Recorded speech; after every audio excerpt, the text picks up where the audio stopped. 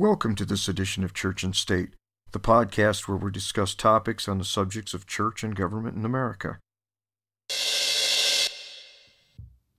Hello, hello. Hello, hello. Welcome to another episode of Church and State.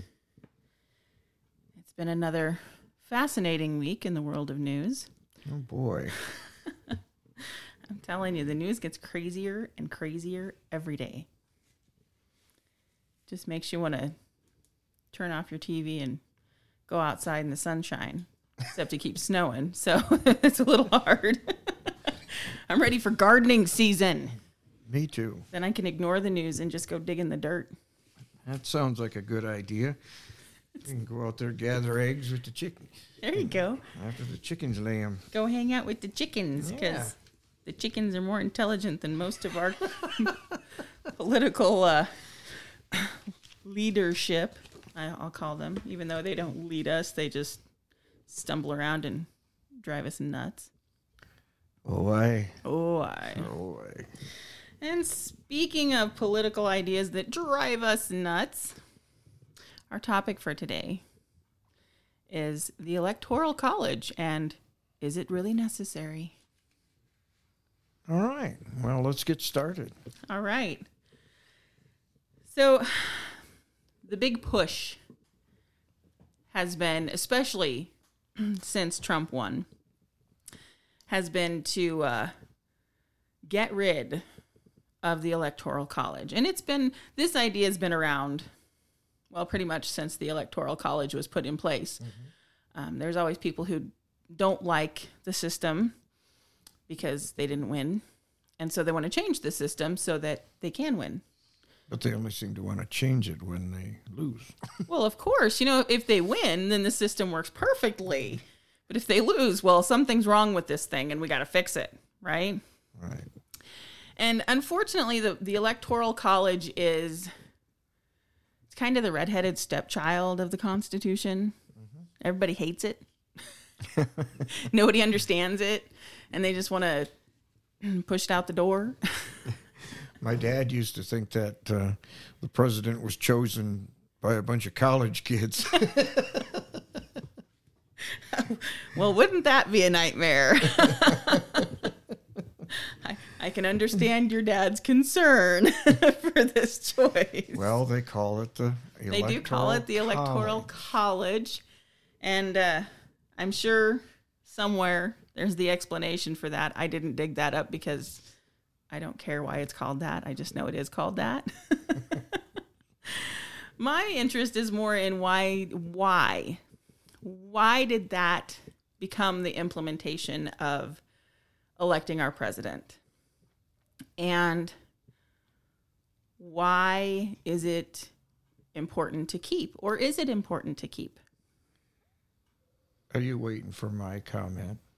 I'm always waiting for your comments. Well, I think that the Electoral College was implemented because there were, especially a long time ago, but even so today, the East Coast, at the time this was implemented, had a huge amount of population, whereas other parts of the country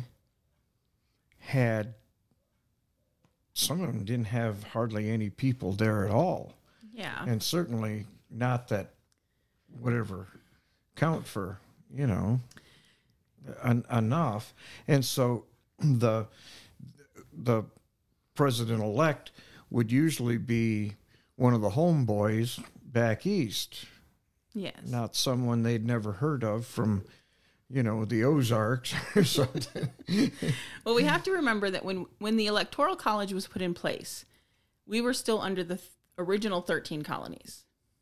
Okay. So, it was put in place at the time of the writing of the Constitution, which was in 1789. It was implemented. And so, these are still the original 13. They hadn't expanded, but even at that time, there were more populous states and less populous states. Some states had more cities And so they had a greater population. Other states were more farmland, so they had the smaller populations. And so it was a compromise, really. I dug up a whole bunch of information because that's what I do. Nerd alert. Nerd alert.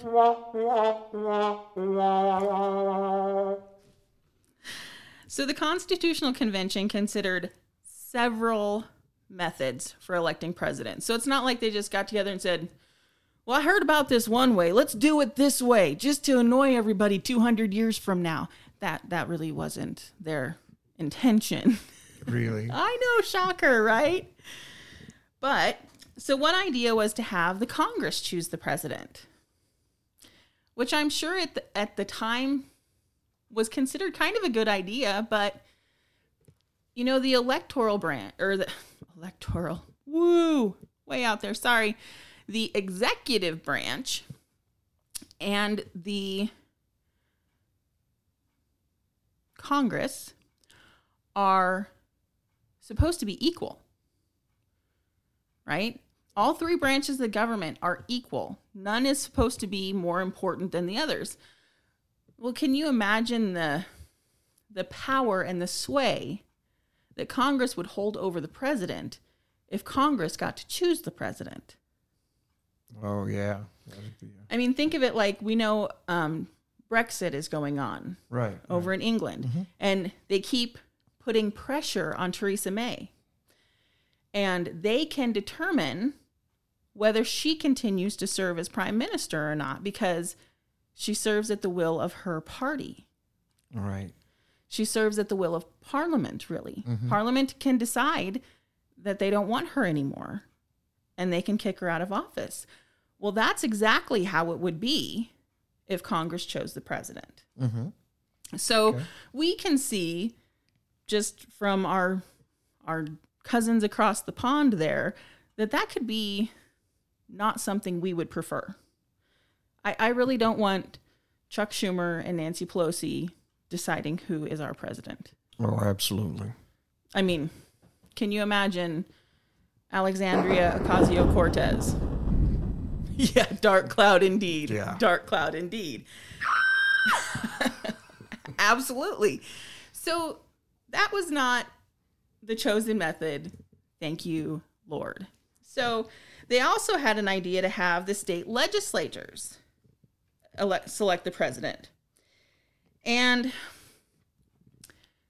they decided that probably wasn't a good idea because then the president would be beholden to the state government, right? If the state governments got to choose who they wanted for president, then it might cause another imbalance there. Although I don't know that the Electoral College was truly all that different in practice than the proposal of the states choosing the president. And then another idea, which is what people are screaming for today, is to have the president elected by a direct popular vote. And it was rejected not because the framers thought that people were too dumb, although I think the framers were probably giving people way too much credit, but they understood the dangers of pure democracy. These were learned men. These were people who, they weren't just country bumpkins. And although they weren't educated by today's standards necessarily, they were classically educated men. They studied. Even as adults, they continued to study. They were very intelligent. And so they understood places like Rome, which had been a pure democracy and devolved into dictatorship and eventually crumbled under its own weight and was destroyed. And so they knew that was probably a dangerous path to take because pure democracy almost always results in mob rule followed by dictatorship. Okay. I mean, truly, Caesar, Julius Caesar, right? Sure. Before Julius Caesar, Rome was a pure democracy, and then he took power. So you have to worry about the pure democracy. So finally, the Constitutional Convention proposed an indirect election of the president through a college of electors. And a college just meaning a group. It was a group of electors. And what they wanted was for states to choose their most intelligent, most knowledgeable people to get together and really think out and choose who would be best to lead the country in the executive branch. They knew that was our face to the world. The president doesn't make the laws, no, but he implements them, and he is in charge of foreign policy. So whoever they chose as president, they wanted to be somebody that the world would see as an intelligent choice, right? And so each state was allocated a number of electors equal to the number of its senators and representatives. And so it fluctuates depending on the census and how House seats are reallocated. But so every state gets their number of people in Congress as electors in the Electoral College, right? Seems simple enough. Sure. And the states got to choose how they determined their electors, except they couldn't be a member of Congress or an employee of the federal government. Those people are ineligible to be electors. They have to be people who are not beholden to the federal government in any way, basically. Makes sense. Yeah. And they also required them to cast, this is in the original, they required them to cast 2 votes for president, at least one of which had to be not from their state.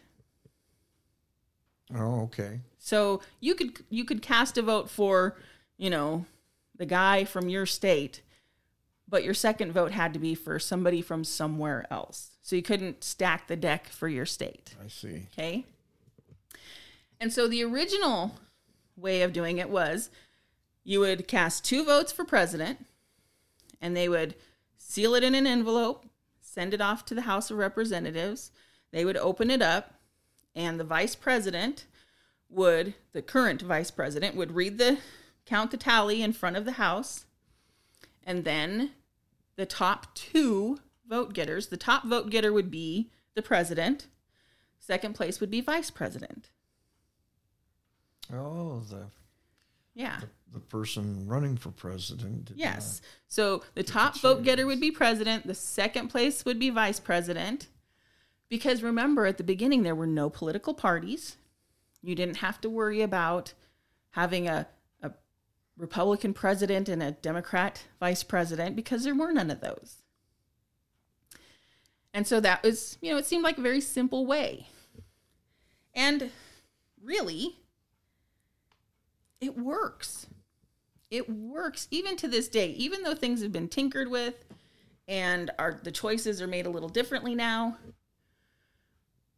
The fact that every state's representation to choose the president is the same as their congressional representation, it ensures that no one state can make the choice for the whole country. No 2 states can make the choice for the whole country. It allows for all the states to actually have a chance in affecting the election of our president. Well, that's good because California has about 9 times the population of all the rest of the country, it seems. Well, and that's one of the complaints that gets put out because, the House of Representatives is tapped at a specific number. There cannot be more representation than that, even if our population is larger than that, right? And that's one of California's complaints is their representation isn't actually equal because they have more people, but they're only allowed so many votes. Well, California also counts everybody in their population. And we know that California has a large population of illegals. Right. And honestly, illegals should not be choosing our president. Personal opinion, but I believe I'm right. So, it has its ups and downs. Then you have states like Wyoming, who have 3 votes in the Electoral College because they have 2 senators, and just like every state, they're guaranteed 1 person in the House of Representatives at the very least. So they have 3 votes. Well, their 3 votes should count for something. Right. Yeah, they're not big, but they get to choose. They should get to choose. Every state should have a say. Because once again, people don't understand our country. Our country is not a democracy. Shocker. I know. It drives me nuts. The news people, we're a democracy. No, we aren't. The Congress people, we're a democracy. No, we aren't. Yes, we are a democratic form of government, which means that the people have a say in how they are governed. But we are a republic. We are a republic, which is a representative form of democracy, which means that we elect people to make decisions for us. Wow, amazing, right? It baffles me how truly uneducated the majority of our population is about what the Constitution actually says about our government. Well, and if you listen to the folks on the news, they on a daily basis, they tout that this is a democracy. It's a democracy. Yeah. 1 person, 1 vote. Yeah, and it's really not. No, it's absolutely not. It's not at all a pure democracy. It's not. Well, there's never been a pure democracy that has ever survived. No, exactly, which is what the Founding Fathers knew. They were aware of that fact, which is why they specifically chose not to have a pure democracy. I have some quotes here from Founding Fathers. Alexander Hamilton, who they made a play about, so they love him right now, right? So he should have some bearing on the conversation. Oh, yeah. He said, real liberty is not found in the extremes of democracy, but in moderate governments. If we incline too much to democracy, we shall soon shoot into a monarchy or some other form of a dictatorship. Pretty smart guy. Thomas Jefferson, who is the epitome of intelligence. He wrote our Declaration of Independence. Smart guy. He said, a democracy is nothing more than mob rule where 51% of the people may take away the rights of the other 49. There's danger in a pure democracy. James Madison argued that democracies have ever been spectacles of turbulence and contention, have ever been incompatible with personal security or the rights of property, and have in general been as short in their lives as they have been violent in their deaths. These guys understood how these things worked. And John Adams, he said that democracy never lasts long. It soon wastes, exhausts, and murders itself. There never was a democracy yet that did not commit suicide. There you go. If you want to take a modern example, look at Venezuela. All right. Venezuela is considered a democracy. They had direct election of their president. It was a popular vote election of their president. And they voted in a socialist who then became a dictator. And when he died, he passed it on to his buddy, who is also a dictator. And now they've gone from being this vibrant, healthy, rich nation to a place where people eat their pets because they're starving to death. That is what pure democracy does, because it goes with the whims of the people. Well, if you had intelligent people, it might be one thing. Well, but the thing is, even intelligent people can be led astray if the information they're given That's true. is all one-sided. You know, you have to really realize that our media has a huge impact on what people believe and understand about our country. You know, there are people who are convinced that Trump colluded with Russia, even though Mueller has stated there is no evidence that Trump or anybody associated with his campaign or anybody associated with him colluded with Russia. And yet you still have people, even in our Congress, insisting that there is evidence of collusion. And of course, those are the people that the media are giving voice to because it fits their narrative. Right. There's only One American News that I know of that just gives you the facts and shuts up about it. Yeah.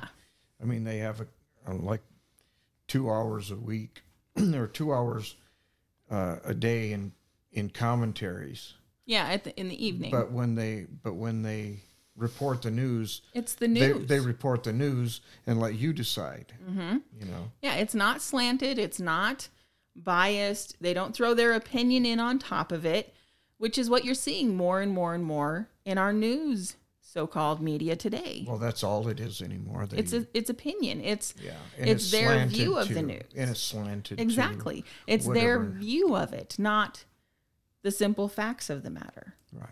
You know, so in a pure democracy, it's very easy to use the media to sway people to vote the way you want them to vote. You know, if there's any collusion, quite honestly, it's the news media colluding to change the narrative, to enact a certain way of thinking that they want. That's how the collusion occurs, is with the news sources and the education sources. That's where people get led astray because you only know what you're taught and what you hear or read. Well, people aren't encouraged to read history anymore. You know, history is old, dead white people. Who cares about them? Well, we just heard from 4 old, dead white men how dangerous a pure democracy is. You know, and it wasn't because they wanted to oppress people. It's because they understood how it worked. They studied it. They learned. They took creating this country very seriously. It wasn't just a whim. They didn't just get together and pull names out of a hat and say, okay, you 3 are going to go make us a country. You know? No, they chose their best and their brightest, and they studied and they studied and they knew what they were talking about. You know, our founders, they didn't believe that people have a right to enact whatever laws the majority want, but rather that people have a right to enact whatever laws the people as a whole think are just. They have a higher aspiration for what our country is supposed to be. And they knew that too often people get passionate about things that aren't necessarily the best for everyone. And really in any country, and especially in a republic, it's what's best for everyone. And so we have to understand that the choice of having an electoral college, it was not made as a way to oppress people. It was not made as a way to, I don't know, sway power to certain areas, which is, it's ridiculous the way they think that it was chosen that way because it benefited certain places over others. Well, here's the thing. All 13 colonies had to agree on whether this was the way it was done or not. And they may not have totally agreed on the method, but they agreed that it was the best way to ensure that every state had a fair say in the federal government. Because we have to remember, the country that they founded is not the country we are today. That's true. They founded a country where the federal government was the least powerful entity in the whole deal. You know, they didn't want the federal government to be strong. Right. I think Hamilton said that the government is kind of a necessary evil at best. Yeah. It was basically meant to ensure that there could be a collective bargaining with other countries for trade. Right. You know, to ensure that we had fair trade agreements with other nations, to ensure that the states didn't bicker among themselves, you know, to give them a way of solving differences between states, and just ensuring that there was a way for the states to work together. But you have to realize that the more we try to tinker with the government they gave us, the more of a behemoth the federal government becomes. And the more intrusive it is, the more dominating it is, and the less freedom we end up with.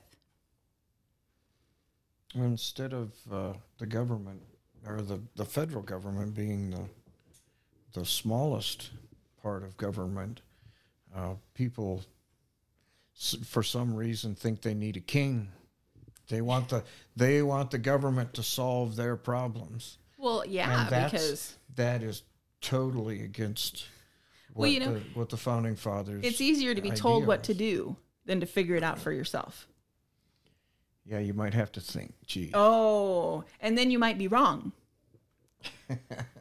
You know, whereas if somebody else tells you what to do and it gets screwed up, it's their fault. It's not your fault. It's not your fault that you have a crappy country. It's their fault because they made you make bad decisions. I mean, really, honestly, that's how people think. Yeah, that's how people ended up with kings. They wanted somebody to take care of their little issues. Yeah. But they took care of every issue. Yeah, and not always the way you wanted, right? That's right. Not always the way that benefited anybody but themselves. That's the problem. You know, but we look at our Constitution. We no longer have senators who serve at the will of the state, which was the intention of the Founding Fathers. The Founding Fathers wanted the House of Representatives to represent the people and the Senate to represent the states. And they felt that would make sure that the Senate was more deliberative, was less inclined to be swayed by the whims of the populace, and that they would ensure that there were better decisions made. And then the 17th Amendment came along, and instead now we have direct popular vote that determines senators. Well, is the Senate any better functioning now than it was then? No. Does it function any better than the House of Representatives? No, and in fact, the elections are about as crooked as they come too. Look at the big fights that they have. Well, it's, you know, we've taken a system of government that was really well thought out, was meant to run very smoothly, was meant to really represent both the people and the states, and was meant to be the least intrusive part of our lives. And we've completely flipped it upside down. Mm-hmm. It's now the most intrusive part of our lives. It now goes willy-nilly with every whim of the people. The states are really not represented at all. The states don't have a voice in our federal government. It's all the will of the people, which is never how it was meant to be. And the will of the people is more and more becoming this polarized, screaming match between two completely opposite set of ideals.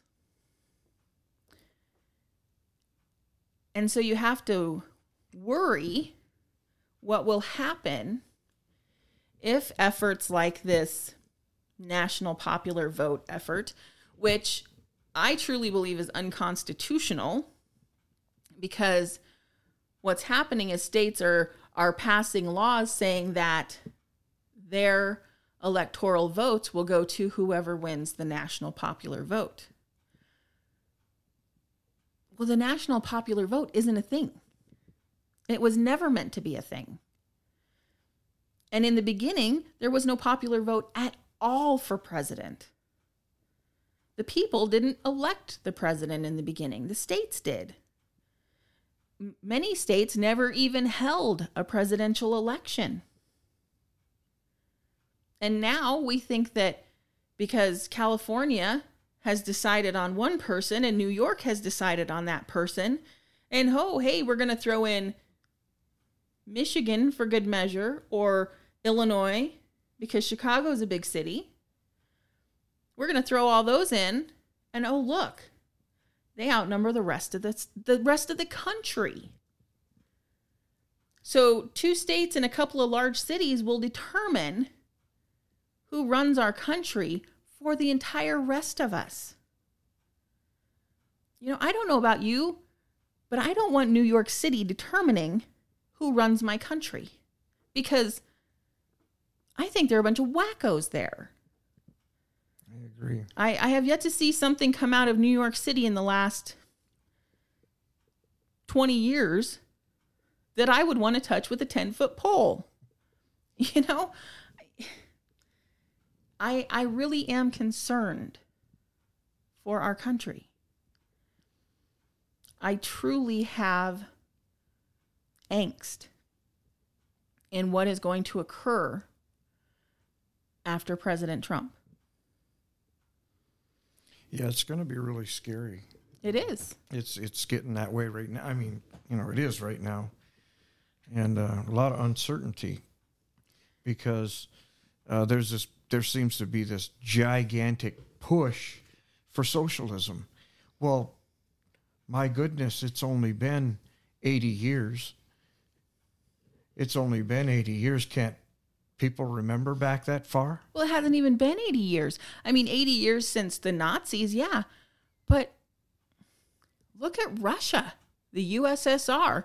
That was just in the 80s when that finally came tumbling down. That's true. That is true. And we don't even have to look that far back. Just look south. Look at Venezuela. You can't tell me that they didn't fully implement socialism. And that's the thing that's always said, they didn't implement it our way. Well, tell me, how is your way going to be less destructive than the way it's implemented currently? Nobody can ever tell me that.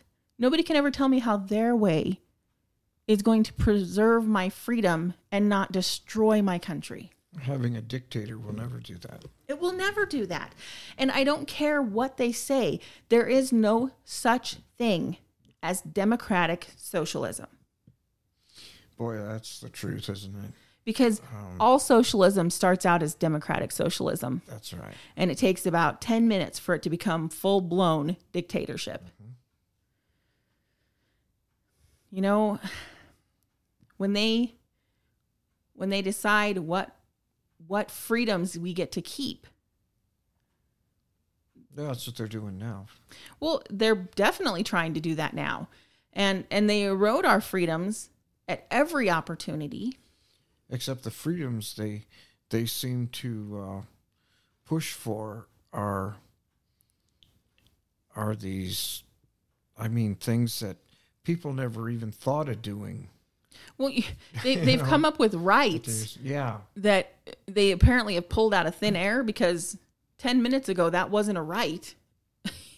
Rights are pretty universal and eternal, and all of a sudden this is a right. You have a right to health care. No. If you pay for it. Yeah, you have a right to access it if you pay for it. Or if you're disabled, I mean, the country, has funds for that too, to help people.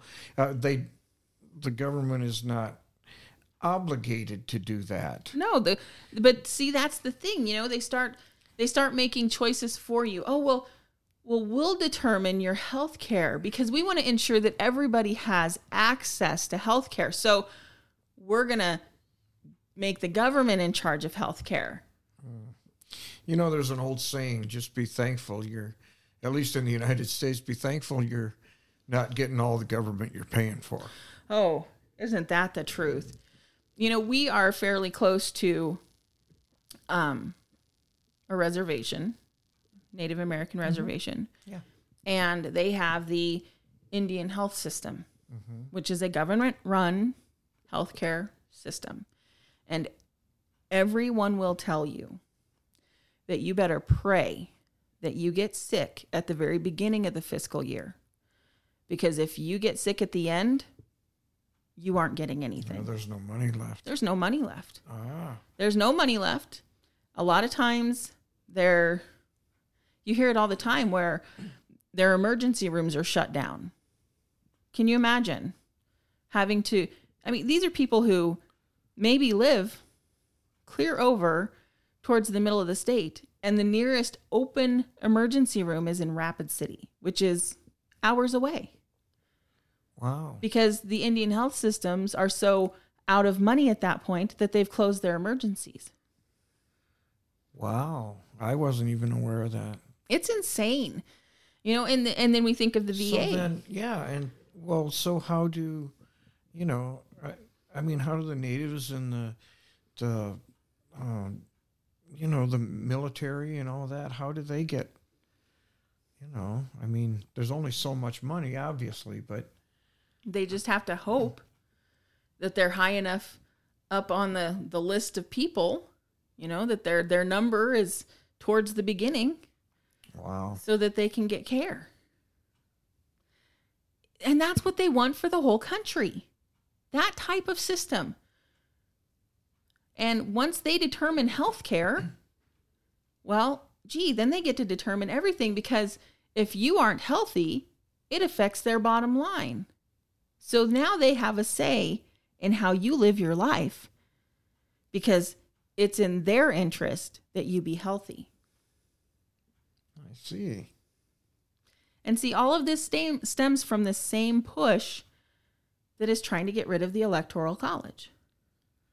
I see how this is coming back around. Yeah, all of these ideas come from the same place. They want more control over our government, so our government has more control over us. They are the quote-unquote elites who will make all these great decisions for us. Sure. Just ask Alexandria Ocasio-Cortez, because she's going to ban cows because cow farts, are ruining our climate. Wow. She's probably never been on a farm. Probably never seen a cow that wasn't dead on a plate already. But, I saw a thing the other day that it was like, oh, really, no kidding. Said in the 1800s, early 1800s, there were approximately 60 million bison, American bison, in North America. Currently, there's roughly 9 million dairy cows and approximately 31 million beef cattle in North America right now. So there's approximately 10 million fewer, right? Fewer cattle than there were bison in the 1800s.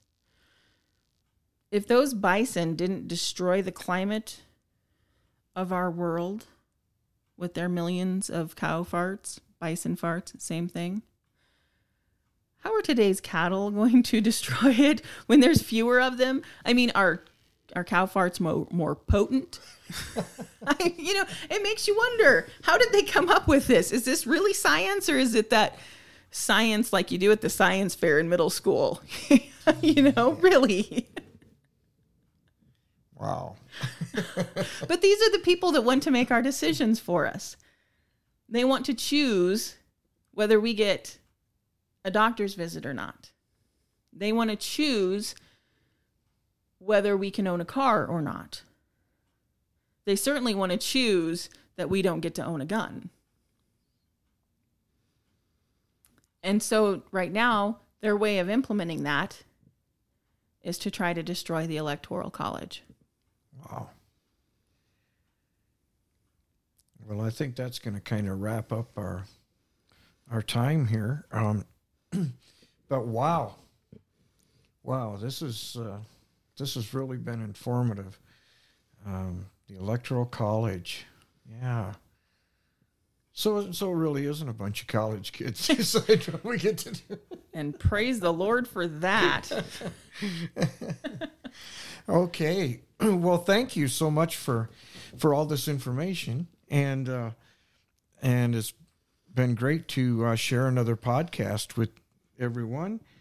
And so, everyone, take care until next week. Absolutely. Thank you. Thanks for joining us on this edition of our podcast, Church and State. We hope you'll be joining us again soon. Until next time, keep keeping the faith.